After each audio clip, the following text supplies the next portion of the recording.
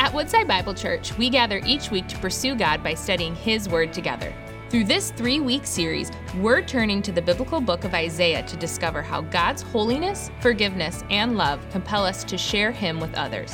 We'll come face to face with whatever's keeping us from answering God's call as Isaiah did, "Send me."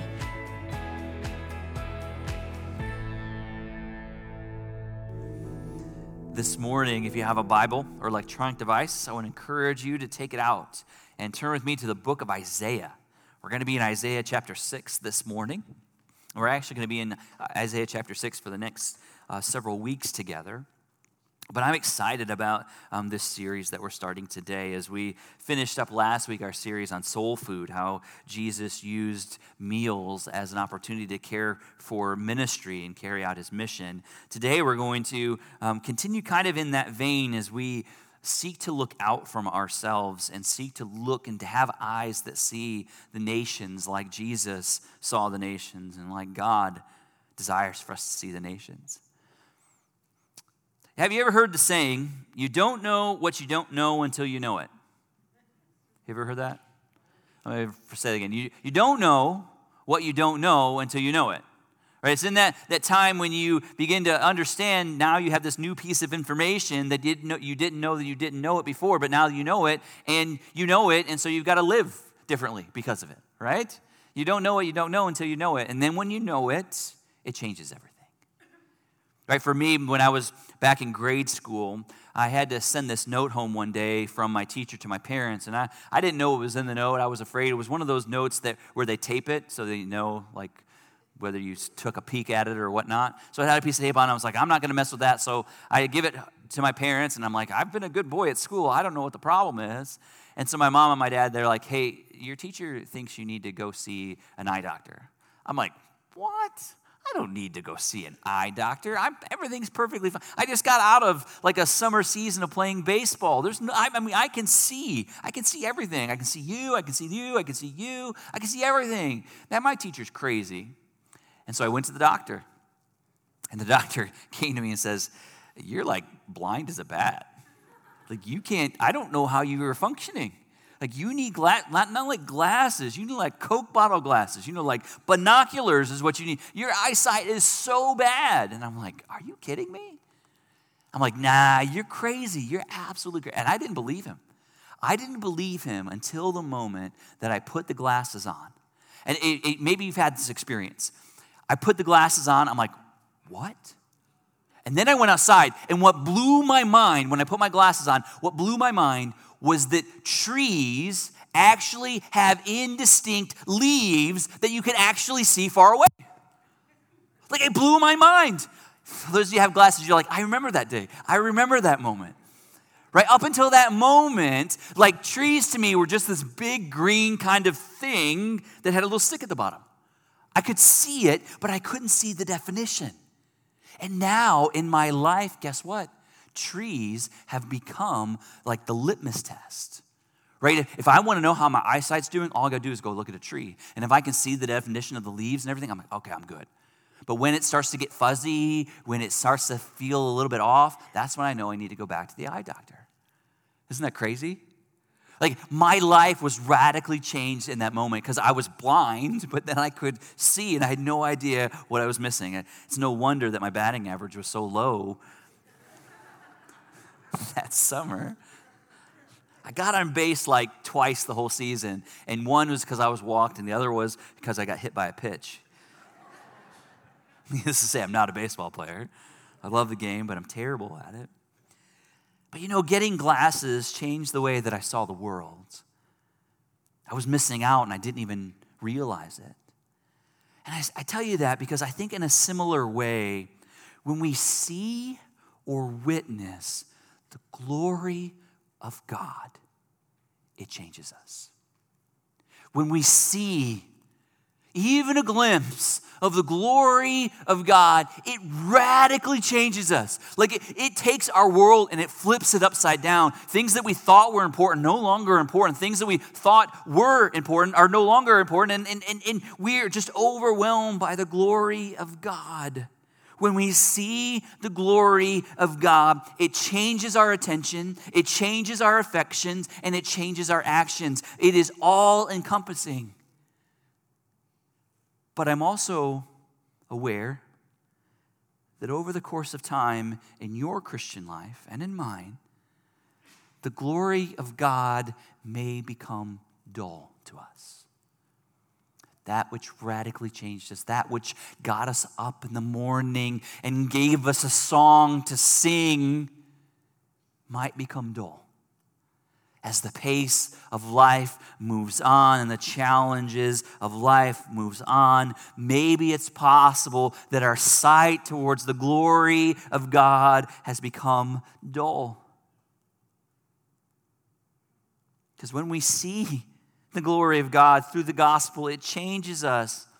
But the problem is that you and I are so easily distracted. We can be so consumed by everything else. Every single day you live your life, there are so many things vying for your attention, vying for your affection, and there's so many things that are moving you to want to do this and to do that. And if we don't have our eyes squarely on the glory of God, then we're missing out on the opportunity to be moved by the glory of God so that God acts in our lives for the sake of others. And so my prayer for us this series is that God would open our eyes again to see the beauty of the glory of God, and it would change us. Because that is what our world desperately needs to see. What our world desperately needs to experience is our children of God that understand the glory of God and are living for the glory of God. Our big idea for today as we look at Isaiah chapter 6 is that God's glory compels us to go. You know, whenever we open up Scripture, we always see that God is a sending God. Right? Even from the very beginning, we have Adam and Eve. He created them, and what did he tell them to do? He compelled them to go, to be fruitful and multiply. Right? He gave them a mission. And all throughout the Old Testament, we see God continually telling his people to go. Even the nation of Israel. God called a special people unto himself that he showed a special kind of affection and love for, so that this nation of Israel would be a blessing to the nations. Now what happened is the Israelite nation, the people, instead of becoming a blessing, they took the blessings of God and tried to hoard them to themselves. But last week we talked about the resurrection of Jesus and celebrated the fact that Jesus is alive. And do you know what Jesus told his followers to do before he ascended to heaven? He said, go and make disciples of every nation. That's not a call that was just given to the 11 disciples that were there on that day. That's a call that's given to you and to me to make disciples of all nations. It's not good enough for us to sit back in our salvation and to say, okay, I'm good, I'm saved, I'm good to go. God's call on your life, and I can say this with all emphaticness truth, with all the authority of heaven, because he says so in Matthew chapter 28. You've been given the authority. Now you go and you make disciples of all nations. The challenge is that someday many of us are going to stand before the Lord in glory, and we're going to get in because of not what we've done, but because of whom we've believed in. In that moment, I think it's going to be bittersweet for many. For many, it's going to be like the grace and the mercy and the love of God is just going to come pouring on us. But then there's going to be the sense of loss and sorrow for the fact that we didn't go, that we allowed our fear of our neighbor to overwhelm us, and we withheld the gospel from those in whom Jesus died for. There's going to be a bittersweetness in that moment of missed opportunity. So I want us to make things right this morning by reminding you and helping us to see that when we see the glory of God, it compels us to go. Today we're going to look, as we're going to be walking through Isaiah, And we're going to see over the next 3 weeks as this prophet that has been called by God understands that God has a mission for him. He also has a message for him, but he has a mission.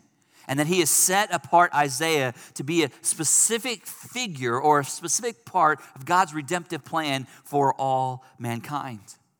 And just as God has a specific call for Isaiah to carry out the redemptive plan of God, God has a specific call for you. You play a part in God's plan for redemption. And it's not over when you retire. It's over when you quit breathing. Until that day, while you still have breath in your lungs, the call to make the disciples of all nations is still a call. It's still the beat that we walk to. And I pray that we are overwhelmed by the glory of God, that we're able to come to the place like Isaiah where we are able to say, "Here am I, send me." So today, as we look at this passage, we're going to see two truths.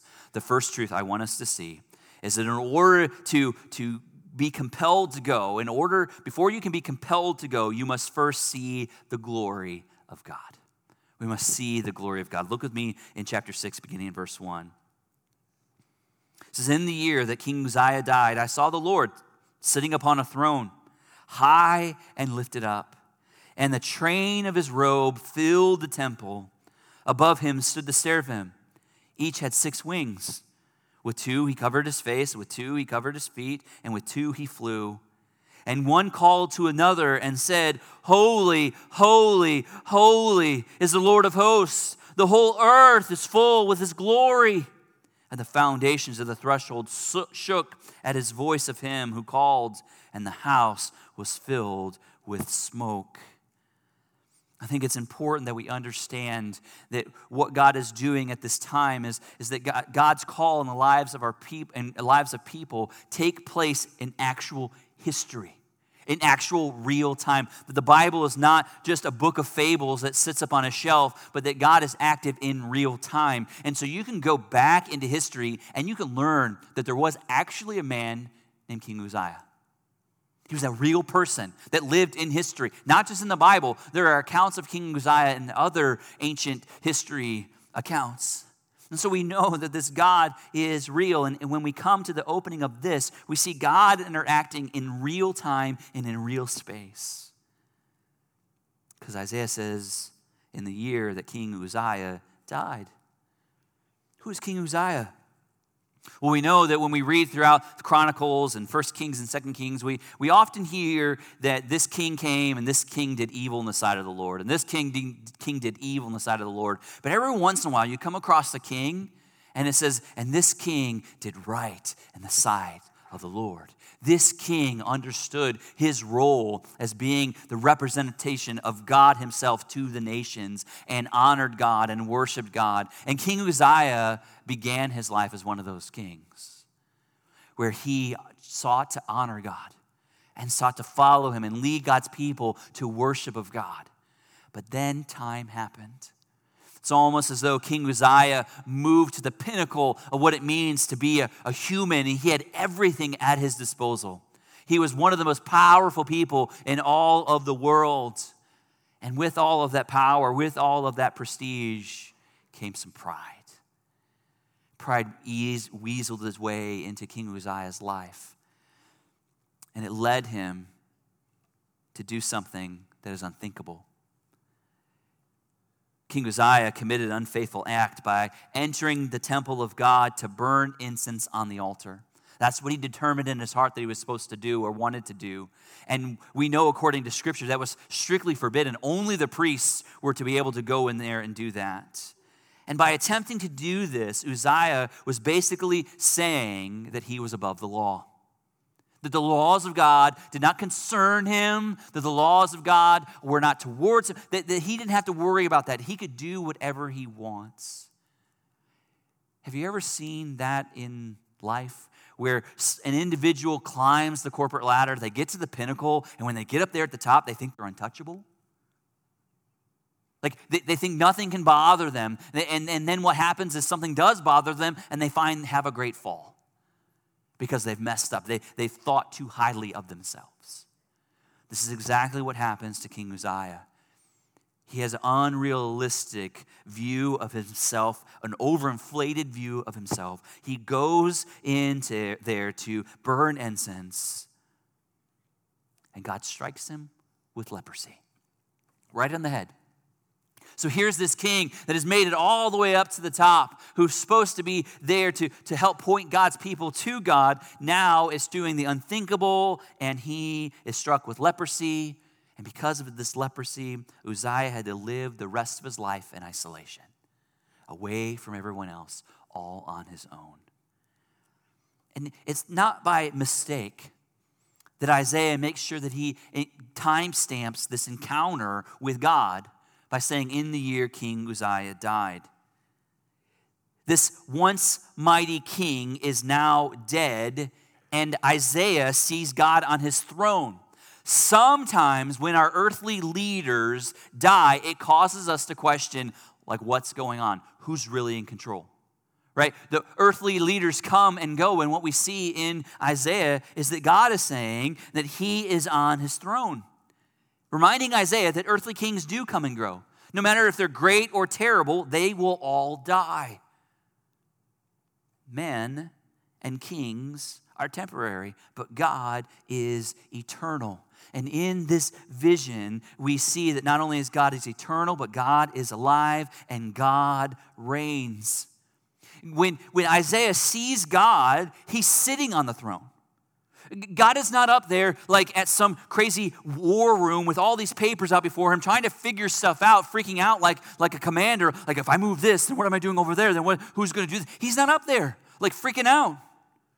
God's up there sitting on a throne. He's sitting. Meaning that when a king sits on his throne, that means everything is right. Right? He doesn't have to worry about the vassals over here uprising. He's not worried about this over here. He's not worrying about helping make allegiance with other kings. No, he's sitting. He's chilling on the throne because he knows he's sovereign over all. He knows that everything else in the created order answers to him and does his will and his bidding. And so he's sitting. He's chilling. And Isaiah sees this. And though earthly kings come and they go, and they come and they go, earthly kings are laid to rest, but the true sovereign God is still ruling and he's reigning. The same God of Isaiah's time is the same God today. God is not sitting on his throne stressed out or overwhelmed. He's not looking at the events of the world saying, oh my goodness, what am I going to do? He's looking, and he's like, okay, I'm God. Everyone answers to me. Everything that's going on, don't worry. But we're here, like, looking at all of these things and living as though God is not on his throne. Like, we live our lives totally freaked out. It's almost as though sometimes we running around trying to fix this, and we look to God and we're like, hey, God, why are you not freaking out? Why is this? Why is my life not causing you to pull out your hair? Do you know? God's like, yeah, I know. I know exactly what's going on in your life. I know the pain that you're walking through. I know the devastation and the destruction and the discord. I know all of that. And guess what? I'm on my throne. I'm sovereign. I'm in control. I got this. Like, you can fully trust me because I'm God. I'm not worried. Is this the way that you view God? Sovereign on his throne? Or do you feel like God's God for everybody else, but for you, like he's taking a nap? He's not. God is on his throne. He's seated there, and he's in complete control. And so Isaiah here sees God, sees him as alive, sees him with all authority, sees him with all power. And what we see is though God is sitting there, that throne room is very active. There's a lot of things going on. Not but God's sitting down. But do you see what's going on in there? It's very active. It's like we have these seraphim that are there. And seraphim literally means burning ones. Right? Another way when we look at these burning ones, that fire is the chief symbol of holiness of God in the Old Testament.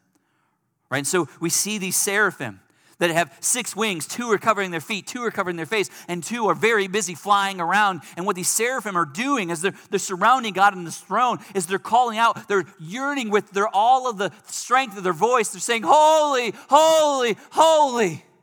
They're proclaiming that over and over. It's this holy place where God is being worshiped, where he's being called out as holy. And this isn't just repetition, it's emphasis. God is not just holy.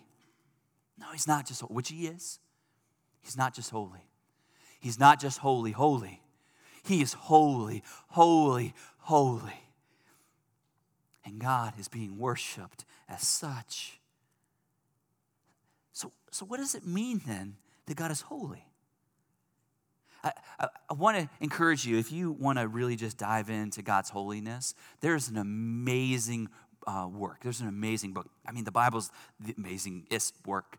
But if you want someone to expound the truth of Scripture in a way that might connect in a different way, I encourage you to read the book Holiness by R.C. Sproul. It's an amazing book. If you're not a reader, go home today and YouTube Holiness by R.C. Sproul, and you can watch a 6-segment series where he dives in over 6 hours and talks about the holiness of God for 6 hours. Your mind will be blown. Your heart and your affection towards God will be overwhelmed. Because when we seek to consider the holiness of God, it changes us. Why? Because just in definition, we normally think of holiness as something that we think of moral or personal purity.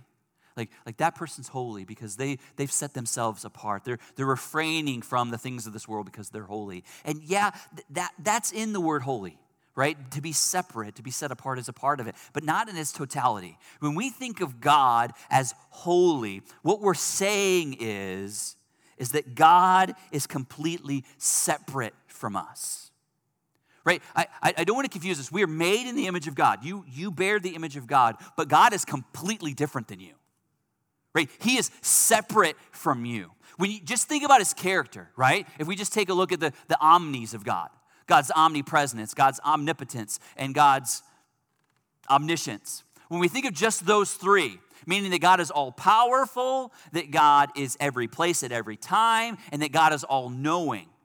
None of us are any of that. Right? I'm not all-knowing. I wish I was. I'm not all-knowing. I make mistakes. I'm not all-powerful because I can't do the things that I wish I could do, and I'm stuck in this human body, so I can only be in one place at one time. So just in those 3 senses, God is completely different than you. He's completely separate from you. Right? And this is this idea of holiness. He is completely separate. He is different. He is in a different category than you and I. And he is set apart as different because he intrinsically has the greatest value and worth. Because he is God. And the crazy thing about the holiness of God is that it both fascinates us and causes us to fear. Right? The holiness of God draws us in, but then it also freaks us out. I don't know why God has created us this way, but he's created us with this beautiful ability to capture both of those in tension. Right? Both being drawn and both being afraid. We're the only created beings that during the fall get excited about paying money so we can go someplace so someone can scare us. Right? Think about how crazy that is, right? To be scared is not something that we naturally feel good about, but some people, they're like, hey, I want to pay you $75 so I can walk through this woods and have a guy in a mask and a chainsaw come out and scare me. Somehow that's exciting. I don't get it. But just by showing that, it shows that inside of us we have this draw and fear, and it just somehow perfectly they live in tension. And in God's holiness, we see that. We see that there's this majestic awe that draws us. God is perfect in his power. He's perfect in his majesty, perfect in his wisdom. And these things can also be completely terrifying. R.C. Sproul, the one I just talked with you about, So sometimes we have a xenophobia towards God, is what he says. And the word xenophobia clearly just simply means a fear of strangers or a fear of the other. That which is different than us is a fear, a real fear that people have. And he says sometimes people walk and that's all they can understand about God.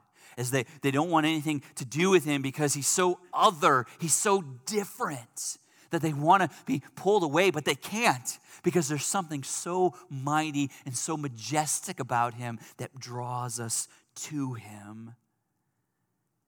And so in this sense, we see that these seraphim are there, and Isaiah sees them surrounding the Lord, saying, "Holy, holy, holy is the Lord of hosts." But then there's this switch. They're saying, "Holy, holy, holy is the Lord of hosts. The whole earth is full of his." You would think that he's going to say the whole earth is full of his holiness. But he doesn't. There's a switch. He says the whole earth is full of his glory. The whole earth is full of his glory. God is holy, and yet when that holiness comes into being, that we're able to see it, that it shows itself in glory. God is holy, and he is filling all of the earth with his glory. The glory of God is the ultimate infinite value of God becoming public. That's what John Piper says. When he's differentiating between holiness and glory, is the holiness of God, is his intrinsic worth and value. But when that becomes manifest so that others can see it, it becomes glory. It becomes the visible representation of the holiness of God. So it draws us to God in his wonderfulness. And what we see in Scripture is that the heavens declare his glory. When we sit back and we consider the heavens, we see the glory of God. We see his holiness become visible because we look at the vastness of the sky and we see how small we really are. Right? We look out there and we say, I can't do that. I can't remanufacture with my hands, with my ability. I can't do that. So God, you are there. Have you ever sought to think about this? Right? If we know that God is in every space at every time because he's omnipresent, we see space, right? But do you know that space is contained? There is an end to space. And guess who's at the end of space? God. Guess who's in space? God. At every space, inside of space, God is there. And even outside of space, God is there. That has to blow our mind. I pray that your mind is like melting right now and it's getting ready to fall out of your ear. Right? Because God is overwhelming. I love going out into the night sky and laying down on the ground and seeing the blanket of stars that are over there. Right? You look at that and you have to be in awe. But you also at the same time are terrified, right? Because you're like, that's a lot of space. That's a lot of darkness. That's a lot of unknown. And somehow God is over all of that. God is in all of that. When we see the majesty and bigness of God, it helps us to understand the smallness of man. And as we look at that, it is both attractive and terrifying. But the problem is, I don't know about you, but if I go outside my house and look up in the night sky, I barely can see the stars. You know why? Light pollution. We're surrounded by so much light pollution that instead of seeing the glory of God, we're surrounded by the advancements of man. Right, where we're in this world where everyone wants to build bigger and build better, and we don't see the glory of God because we see people competing for the glory of God through the glory of man. Right? I don't know about you. Maybe you can go outside, maybe you can see clearly. But I don't know, like there's other lights and there's cars and there's sky rises and there's all these things that are competing for the glory of God. In order for me to see, to get myself to where I can really understand who I am, I've got to drive out into the countryside. Is it like that where you're at? The problem is we are not spending time in the countryside. We are not allowing ourselves to be overwhelmed by the glory of God. We're allowing ourselves to be surrounded by the glory of man. And that's where we sit. And that's where many of us are residing. We walk around, we're like, Oh, an electric car. Wow, the glory of man. Right? We go and we're like, man, I got this great job, the glory of man. You got to come see my house. The glory of man. That's not what you and I are called to do. We're not called to make much of man. We're called to make much of our God, who is glorious, mighty, majestic, powerful. He is all-knowing. He is ever-present, and he is full of love for you and me. What we want to do so many times is we want to bring God down into someone or something we can manage. But let me remind you, God is not contained in your thoughts. God is not contained in the works of your hand. God is infinite. God is worthy of honor. He is the utmost value in all things. And I love how this picture shows us that the glory of God doesn't just stay in this heavenly chamber. Right? It's not just there, but once it fills the heavenly chamber through his robe filling the chamber, now the glory of God is coming down in this image to fill the earth, to fill it, not just a part of it. And what we see even in this passage is that it's coming down. It comes down to earth and it shakes the foundation. Right? And now we go from the throne room to the room where Isaiah is, because that room here on earth is filled with smoke. And so it's not just something he's seeing in his mind, but it's something that's happening. It's a visible representation that the glory of God is now coming down to earth. And Isaiah gets a chance to see the glory of God through the holiness of God. And how does Isaiah respond? Here am I. Send me. Witnessing the glory of God changed him completely. Like Isaiah is ready to give up the rights of his life. He's ready to give up his dreams, his hopes, and all of that. And he's ready to go and to do whatever God wants him to do. So my question to you this morning is, how do you see God? Do you see God as a benevolent old man with a long beard and long gray hair and a cane that's feebly walking around? Well, if that's your image of God, you're wrong. You're absolutely wrong, because the Bible says that God is spirit. God is spirit, so he doesn't have fingers, he doesn't have toes, he doesn't have a nose. He is way different than you and I, even though we're still made in his image, and we'll have to spend some time unpacking that. We don't have time today. But he is way different than you. He is way more glorious than you. He is way more powerful than you. He is way more majestic than you. And if you see God, how you see God determines how you respond to him. If he's a little God on a table, then you got a little God. But if you see him as who he really is, if we see him as the God of the universe with all power, we can walk through life with chest held out high, saying, not me, I'm not doing this, but I know who I serve. I do not have to be afraid. I do not have to be overwhelmed. I do not have to fear the future, because I know the one who holds the future. And the one that holds the future is holding me right now as I speak.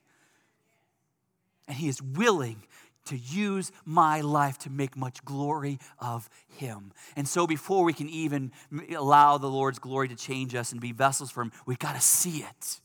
We got to see it. And for some of you, you got to get outside the countryside. That's my charge to you this afternoon. It's like, don't just go home and take a nap. Get to the countryside. Get away from the monuments of man so that you can see the majesty of our King. And that will change you. Secondly, not only are we called to see the glory of God, but we're called to show the world the glory of God. And this is, I've already read this, but after seeing all this, Isaiah says in verse 8, and I heard the voice of the Lord saying, whom shall I send, and who will go for us? And then Isaiah says, here am I, send me. Did you see the exclamation point in there? He's not whimperly saying, okay, God, send me. No, he's stepping out with the chest big and bowed, saying, I know I got to live for your glory. Because when they see me living for you, they're not going to see me, but they're going to see him. They're going to see you. Isaiah is moved to give everything over in his life to follow the Lord. And you know what's so amazing? Is that we have the benefits of living on this side of the cross. Right? Isaiah wasn't fully clear on what he saw or what he needed, but we live on this side of the cross. And I love these two verses. One is in 2 Corinthians chapter 4, verse 6, and I'll move quickly. He says this, for God who said, let light shine out of darkness. So back in creation, right, when God said, let there be light, and there was light. He has shone in our hearts to give the light of the knowledge of the glory of God in the face of Jesus Christ. How does God's glory show up to us? In the face of Christ. That God becomes flesh and dwells among us so that we can know God through Christ. Hebrews chapter 1, verse 3, the writer says this, and he, being Jesus, is the radiance of the glory of God, the exact imprint of his nature, and he upholds the universe by the word of his power. The fullness of God dwells in the person of Christ, and even Christ, there's something about him that we see throughout the New Testament that people are both drawn to him and terrified by him. Right, as Jesus is walking, healing, loving, serving, doing all those things, people are drawn to him, but then those that see him as competition seek to destroy him by crucifying him on a cross. The infinite worth of God is displayed in the person of Christ. And how are we to show the world the glory of God? By living like Jesus. It's just that simple. I love how Jesus says in the Beatitudes, in the Sermon on the Mount, in Matthew chapter 5, he says, you are the light of the world. A city on a hill cannot be hidden, nor do people light a lamp and put it under a basket, but on a stand, and it gives light to all in the house. And verse 16, and this is the call. He says, in the same way, let your light shine before others so they may see your good deeds and give glory to your Father who is in heaven. Do you see our role? As recipients of the light of God, we don't keep it to ourselves, but we let our light shine before men so that when we do good things, they don't say, man, Jeff is a glorious person. No, they see God is glorious through the life of the follower of Jesus. We should be pointing people to Jesus. And how do we do that? By living like Jesus. Every time we live like Jesus, giving up of ourselves for others, we will always bring glory to Jesus. And we're going to talk about that more in this series. But before we come to an end today, it may be possible that you can't even come to the place of where you're even able to say the statement of Isaiah, here am I, send me, because you can't see the glory of God. Your life is so busy. Your life is so full. You're never going to be able to get to this place until you see the glory of God. So my prayer for you is that you press in and you just spend time saying, God, I want to see your glory. I want to see your glory. I want to see your glory. I want to see your glory in the face of Christ. And as you see his glory, our lives will be transformed. And then we will be able to say, here am I, send me. Maybe you're here today and you've never come to know Jesus as your Lord and Savior. You've considered Christ and yet you've been one of those ones that are building monuments to yourself, to your own glory, and you found out that it's exhausting, that you're just tired. I encourage you today to come to Christ. Give your life to him, give your future to him, and know that he will set you on a course to honor him with your life. You know, I want you to rest in that on your own. Like, what is God calling you to individually? But also understand, since we're a part of a church, we believe that it's our responsibility to be the light bearers of Jesus to our world that's around us, to the community that God has placed us in. And so sometimes we do things that are corporate together, where together we advance the kingdom of God. And I want to share with you real quickly 2 opportunities that are coming up in the life of our church that I want to encourage you to make every effort in your life to be a part of. First is our oil change. Our oil change ministry that we do, it's coming up on the 21st of May, is a Saturday where we get a chance to encounter people within our community with the love of Jesus Christ through doing something that is strange, helping people with their cars. Now, I don't know if you really comprehend how valuable it is to have a working car in our community. Right? Do you know how many people in our community are living paycheck to paycheck? Like at the end of the month, they're getting to the end, they're like, which bill isn't getting paid? Those people that God loves and those people that are a part of our community are scraping to get by. And what happens is if their car breaks down, guess what? They can't get to work. And if they can't get to work, what happens? They don't get paid. And if they don't get paid, then they can't pay their mortgage. They can't pay their lease. And what happens? They quickly go from having a home to being homeless. And you know someone that's living from paycheck to paycheck, what's the first thing they neglect? Their cars. Right? Everything else is more important. But the most important thing that they need to survive is the number one thing is gets neglected. Why? Because car repair is so expensive. And so we figured out years ago, we've been doing this for years, what is one way that we can meet people where they really are? Why not give a free oil change? So once a year, we do this. We blanket our communities with, if you want an oil change, you can have an oil change. But in order to do this, we need an army of volunteers. We need you. We need you. Maybe you can't change oil. That's fine. We can use you. Maybe you like to talk to people. We can use you. Maybe you're a prayer warrior. We can use you. Maybe you like making goods or baked goods. We can use you. Maybe you like driving cars. We can use you. Everybody that has breath in this worship center today, guess what? We can use you. We can use you in one way, shape, or form to be a part of this. Consider being a part of this. We have a sign-up sheet right outside the door of all the different opportunities of where you can be involved in oil change. I want to encourage you and challenge you. Let this be an opportunity for us to step out into our community. The second is coming up this summer, and it's Flip Camp. Flip Camp is our vacation Bible school, and I don't know how many of you have been impacted in your life or your faith journey. A part of that is a vacation Bible school story, where for a week someone told you about the love of Jesus and you saw it as refreshing and new, and maybe your faith journey came as a way of vacation Bible school. This year, we really believe that God has set our community as our responsibility. This is our mission field, right? This is where we're called to be salt and light. Like the kids, the family of the kid that sits next to your son or daughter at school, we're called to reach them. You know, the coworker that you have at work, we're called to reach them. You know, the person that you brush elbows with at the restaurant or the grocery store, God's called us to reach them.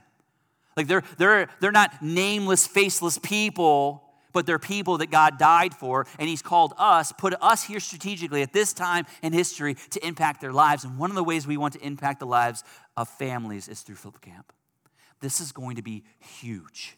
It's going to be the biggest Flip Camp we've ever done before, because we want people to come and hear the love of Jesus, the message of Jesus, so that they can be changed.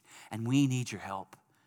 Like, we need your help. We need teachers. We need people that will commit to pray. We need people that will give supplies to be a part of it. And every one of us can have a part of Flip Camp. But these are the two big things that we're doing in the next few months as a church. This is not just a ministry doing it, but together.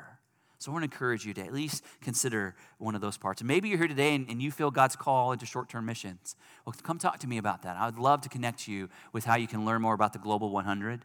Or maybe God's calling you to a short-term mission trip this summer. Again, I can connect you with some of that as well. But today, as we've heard the message of the Lord, let us not keep it to ourselves, but let it do its work in us so that we may be changed. Let's pray together.